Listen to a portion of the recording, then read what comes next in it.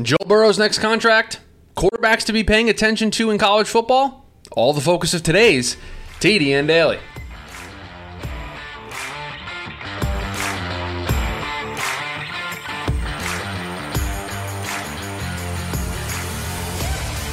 And welcome in to the Friday edition of the TDN Daily podcast. Chris Schubert back with you here once again on the show, the Friday Free-For-All, the show where we pass the producer's role. The producer's microphone gets thrown virtually across the screen. It is no longer sitting in front of me. It is sitting in front of you guys, the listeners of the show, the live YouTube chat, the TDN Premium Discord. You guys give me the topics that you want to hear discussed on the show today, and we've already got a couple that have worked their way into the show, and I'm sure as the show progresses on, there will be more and more things to discuss. All the more reason for you to come and join us on the YouTube side of things, or join us over on the TDN Premium Discord and sign up for TDN Premium. You can be a part of all the premium content that we have in the Discord. You can be a part of stuff like this where you give your topics for the show, all of the stuff that is included with TDN Premium, a cheap plug there for the TDN Premium service. But yes, the show gets handed over to you. We close out the week in style with the listeners taking over the show. So appreciate all of you being here, listening in the podcast feed,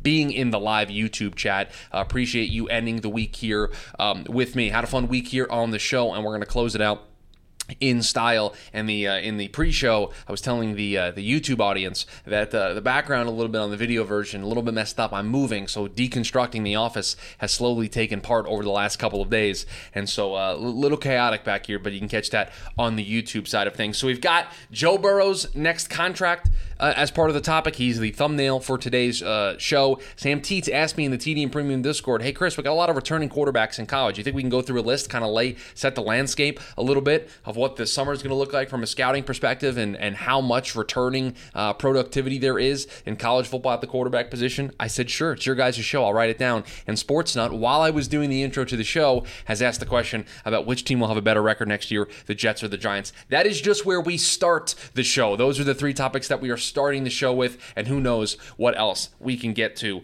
throughout the course of the next half hour or so that we will be doing this podcast. I do want to start, though, with Joe Burrow's contract negotiations and the comments that I'm pretty sure they came from him, that he made about thinking of other people during his contract negotiation. And that felt like a very, very clear indication that, Joe Burrow in this process is thinking about the fact that the Cincinnati Bengals have three very good wide receivers that they need to consider paying here at some point. Jamar Chase, T. Higgins, Tyler Boyd, all players, all wide receivers for this team whose contracts are coming up relatively soon and are going to get more money on their next deal than they are currently being paid by the Cincinnati Bengals. And so when you look at these comments and you look at Joe Burrow talking about how, thinking about other people, T. Higgins has responded and said it means a lot that Joe Burrow is looking out for others in contract talks. And I don't want to completely throw cold water on this, but I don't think Joe Burrow is going to take a pay cut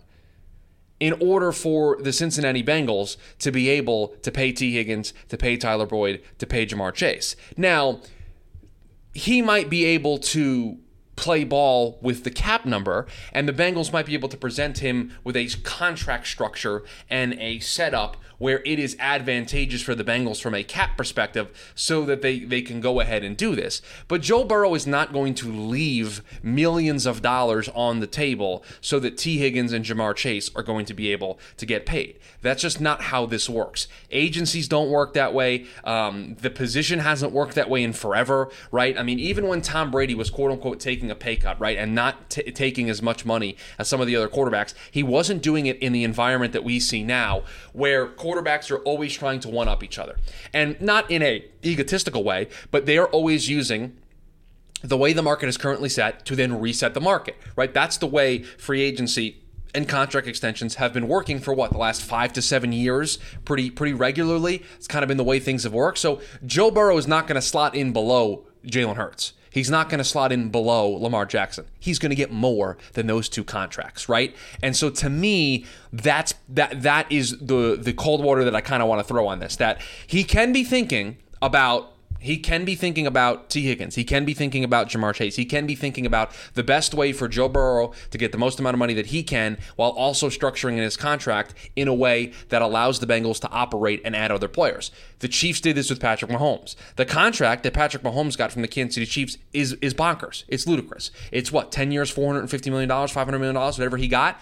But the length of the deal and the money on the deal and the way that the cap is structured on the deal is spread out in a way to where when the big cap numbers hit, that's probably when the Chiefs and Mahomes will re-come to the bargaining table and they will restructure this deal, lower those cap hits again, and then move the money out even further. But right now, they're in a window where the cap number on Patrick Mahomes, the best quarterback in the game, is lower in comparison to what you think it should be for Patrick Mahomes, and that allows the Chiefs to operate in free agency, allows them to sign their draft class. It also allows them to do extensions, all that stuff. Sportsnut points out in the chat, they also traded away Tyreek Hill, which also helped. Yes, it's not just a one-factor thing here, but when we look at this, I find it hard to believe that Joe Burrow's contract is not going to come in above what contracts came in this offseason. Now, maybe it's structured in a way that's going to be able to help T. Higgins. Maybe it's going to be structured in a way that's going to be able to help Jamar Chase, and those two guys are probably the two more likely of the three wide receivers to get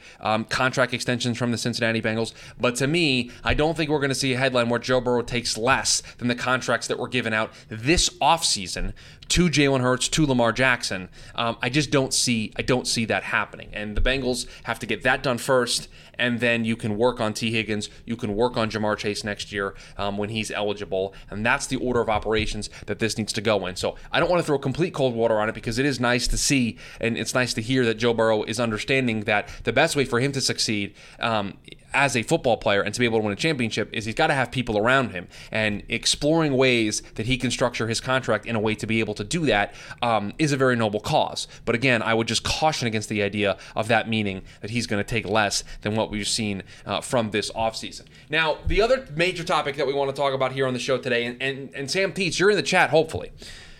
But you asked me, and I'm going to read it verbatim from the TDN Premium Discord, because I wrote in there, I said, folks, we are 10 minutes away from the show. What would you like me to focus on today? And Sam Teets said, there are a lot of quarterbacks returning to college this year.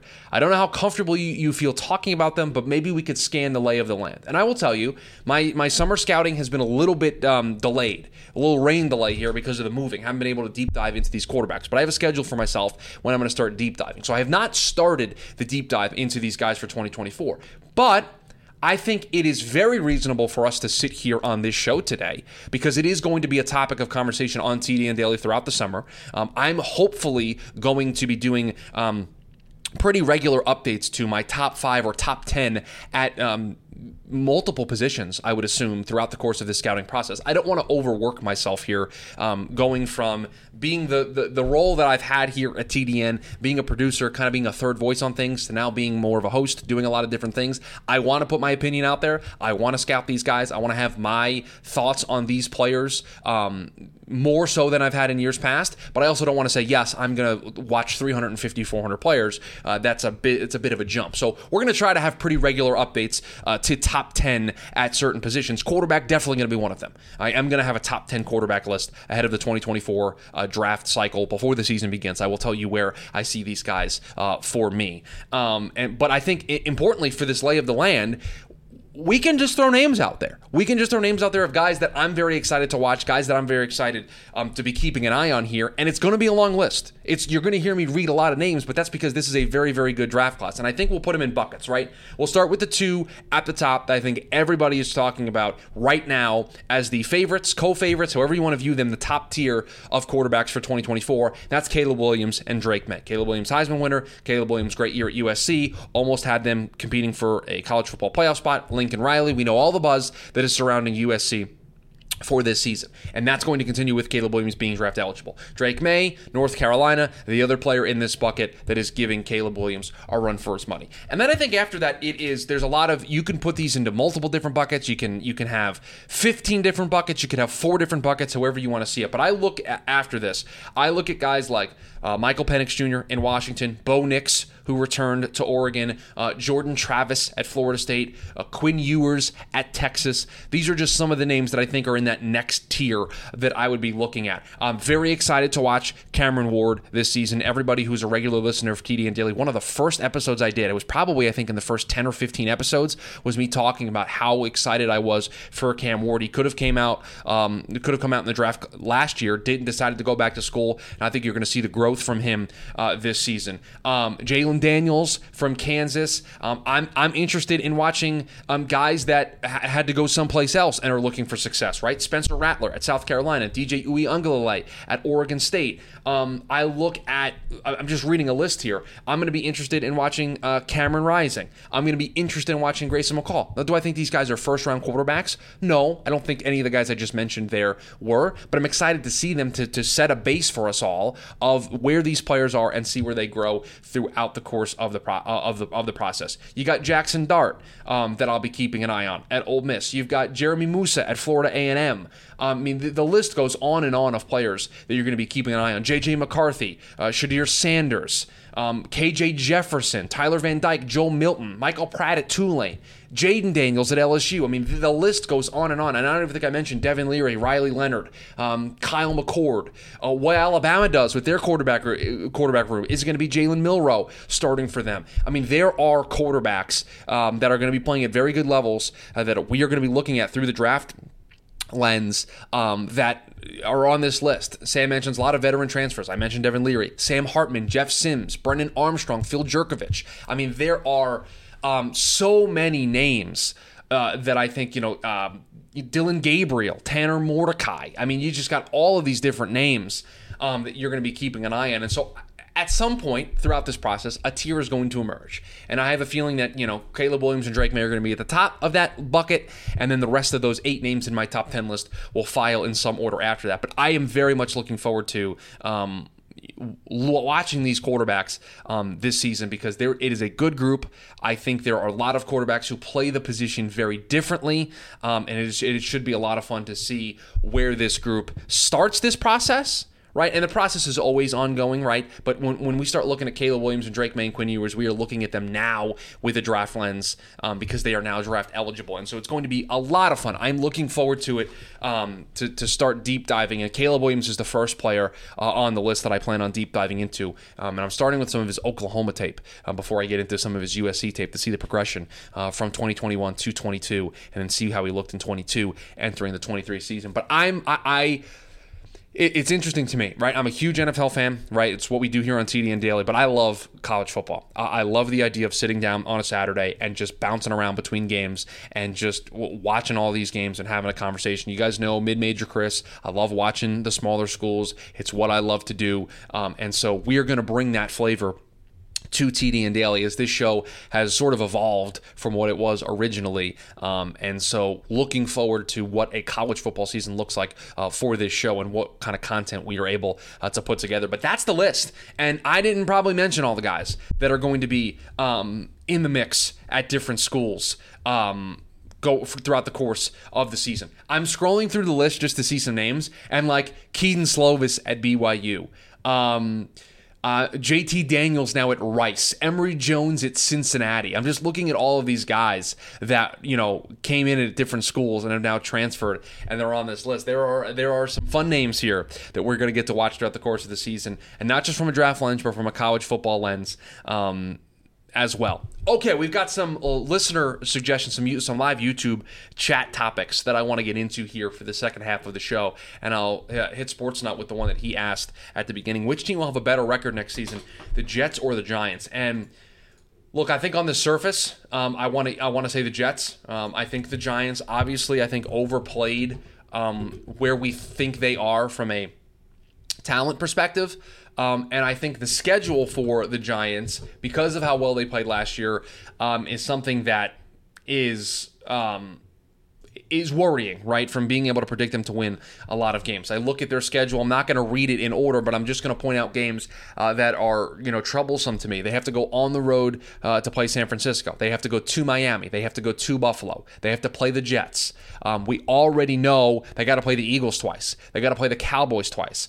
They have to go to New Orleans, which should not be a relatively easy matchup for them. So I worry about finding enough really truly winnable games where I think the Giants will be favored in their matchups. I mean, they get Seattle at home. That's still going to be a tough matchup. They get to play Washington twice. I think they're much better than Washington. I think winning both of those games is very on the table. They host New England. I think they're better than New England. I think they can beat New England. They host Green Bay after their bye in Week 14. I have no idea what Green Bay is going to be, but you would think that is a winnable game. They get the Rams late in the season. Who knows what the Rams are going to look like that late? So again, I think there are a lot of tough matchups. We'll just count them. At San Francisco, at Miami, at Buffalo, home against the Jets, the 2 games against Philadelphia, and at New Orleans. That's 7 games that I think are going to be uphill battles for the New York Giants. Doesn't mean they can't win them. I just think they're going to be uphill battles, and I don't know if they're going to be favored in any of those games. When you look at the Jets, I think what's going to help the Jets is the second half of their schedule, because the early part, the first 6 games, if they can get out of that at 3-3, at worst 4-2 potentially, they're off to the races. Their opening schedule, for maybe those who don't know: home against Buffalo, at Dallas, home against New England and Kansas City, at Denver, home against Philadelphia. So a tough draw, but if you can beat Dallas, New England, and Denver, the 3 games that I think you're going to be the 3 games that I think are most likely for you to be favored in and have a chance to win. If you can win those 3, at worst you're going to be 3-3. I think you have a chance against Buffalo in Week 1 on Monday night. You get to 4-2 coming out of the bye. They've got a nice schedule at the end of November into December. From Week 12 on, home against Miami, home against Atlanta, home against Houston, at Miami, home against Washington, at Cleveland, at New England. In that stretch, I don't know if outside of maybe the game at Miami and the game Thursday night against Cleveland, depending on where Cleveland is and where the Jets are at that point, they're going to be favored in almost every one of those games down the stretch. That's important. And so to me, I think if they can get out of that first stretch at 3-3, they're set up after their bye week in Week 7 to go on a run. So if I had to guess, I would say the Jets have a better record next year than the Giants, and that's assuming health for Aaron Rodgers. That's assuming health across the board in a lot of ways. But right now, as I sit here, for me, it's very clear that I think the New York Jets will have a better record than the New York Giants. Tuttle, even before the draft results, is it wrong to think the Falcons can quickly find better success than the Commanders, given they have similar quarterback situations? Current division strength bias, perhaps. I think it's a very fair question, Tuttle. And when I look at this, I think the quarterback situations are extremely similar.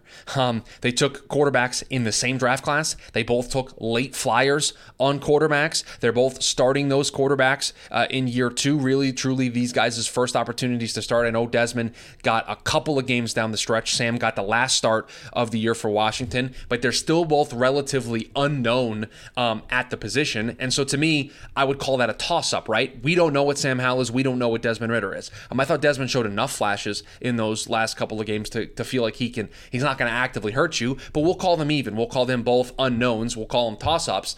The division's going to help the Falcons, right? The Commanders have to play the Giants twice, like we just mentioned. They have to play the Eagles twice. They have to play the Cowboys twice. I don't think they're going to be favored in any one of those games. Any of those 6 games, I don't think the Commanders are going to be favored unless they just start out so strong and Sam Howell looks so good that the books and the odds change on that throughout the season. So then we look at the rest of the roster.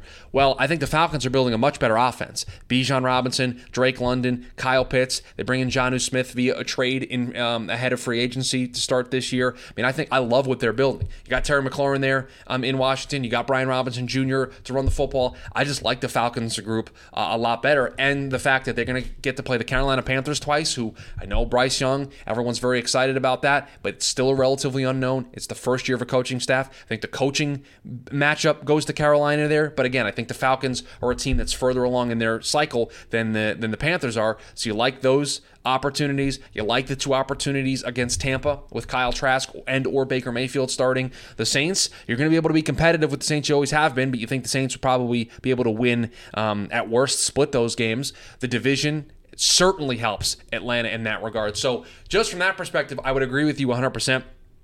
Tuttle, that I feel that the Commanders are certainly behind the eight ball when it comes to the Falcons if we were comparing just those two teams. And they are very similar in where they're at. I think we look at both coaches as being coaches we could consider being on the hot seat, that it's a make or break year for them. They have to show really great improvement. And didn't the Falcons win 7 games last year and exceeded expectations that a lot of people had?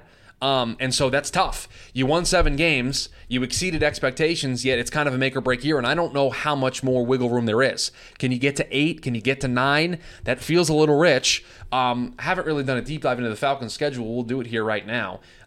Let's look at it. I'm pulling them up. But they finished second in the division last year at 7-10, almost won it. Washington feels stagnant to me, says Tuttle. Yeah, I would agree with that. All right, the Atlanta schedule, we'll do it very quickly. Home against Carolina, home against Green Bay. All right, 2 home games to start the year. At Jacksonville, or at Detroit.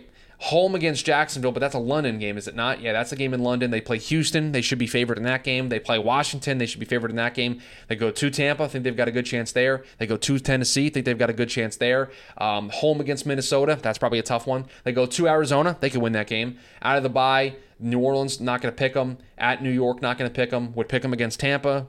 I think Carolina, if you want to split. They get Indy, Chicago late in the season. Yeah, I mean, they've got a pretty good schedule that could be pretty good for them.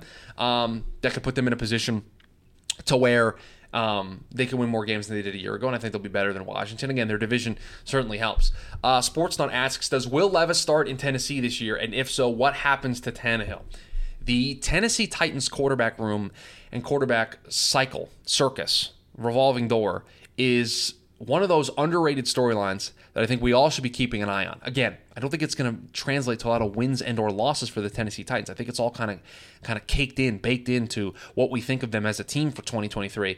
But it is something that I'm certainly going to keep an eye on. The fact that Tannehill remains on the roster to me, Sportsnut, makes me think that they're going to give this a go to try to be competitive. Now, you can look at that wide receiver room and say, how is that kind of group going to be competitive? But we know how they like to play. They like to run the football. They're not going to ask Tannehill to do a lot. If Tannehill can stay healthy, we've seen in recent years, he can do enough to help them win games. And they're going to get to play Houston twice. They're going to get to play Indy twice. So those are 4 games right there where if they are competitive, they can win those games. So to me, I think Tannehill will start the year as the starting quarterback, and Will Levis will be the backup quarterback there in Tennessee. But if Tannehill gets hurt, if Tannehill struggles, if the team overall starts to slip throughout the course of the season, I think Levis will take over at some point so that they can get a full runway of being able to evaluate the guy that they took in the second round. They did trade up to go get him, so they feel pretty confident in him, but you probably want to give him a runway, a la Desmond Ridder. You want to give him an opportunity. Where's Tennessee's bye? Because that might be a really good indication of when we might get Will Levis in there for the Tennessee Titans. So I'm looking at the schedule. So their bye's in week 7. So they play their first six games, and this is a schedule that could very, very quickly turn into Will Levis starting. And I love it when a narrative comes together exactly the way that I planned it, even though I didn't look at this ahead of time. First 6 games for the Tennessee Titans, and the chat can tell me where they think Tennessee is going to be after these 6 games. At New Orleans, home against the Chargers, at Cleveland, home against Cincinnati, at Indy, against Baltimore. They could very realistically be, and that week 6 game is a international game, I believe. They could very realistically be 1-5 going into their bye week.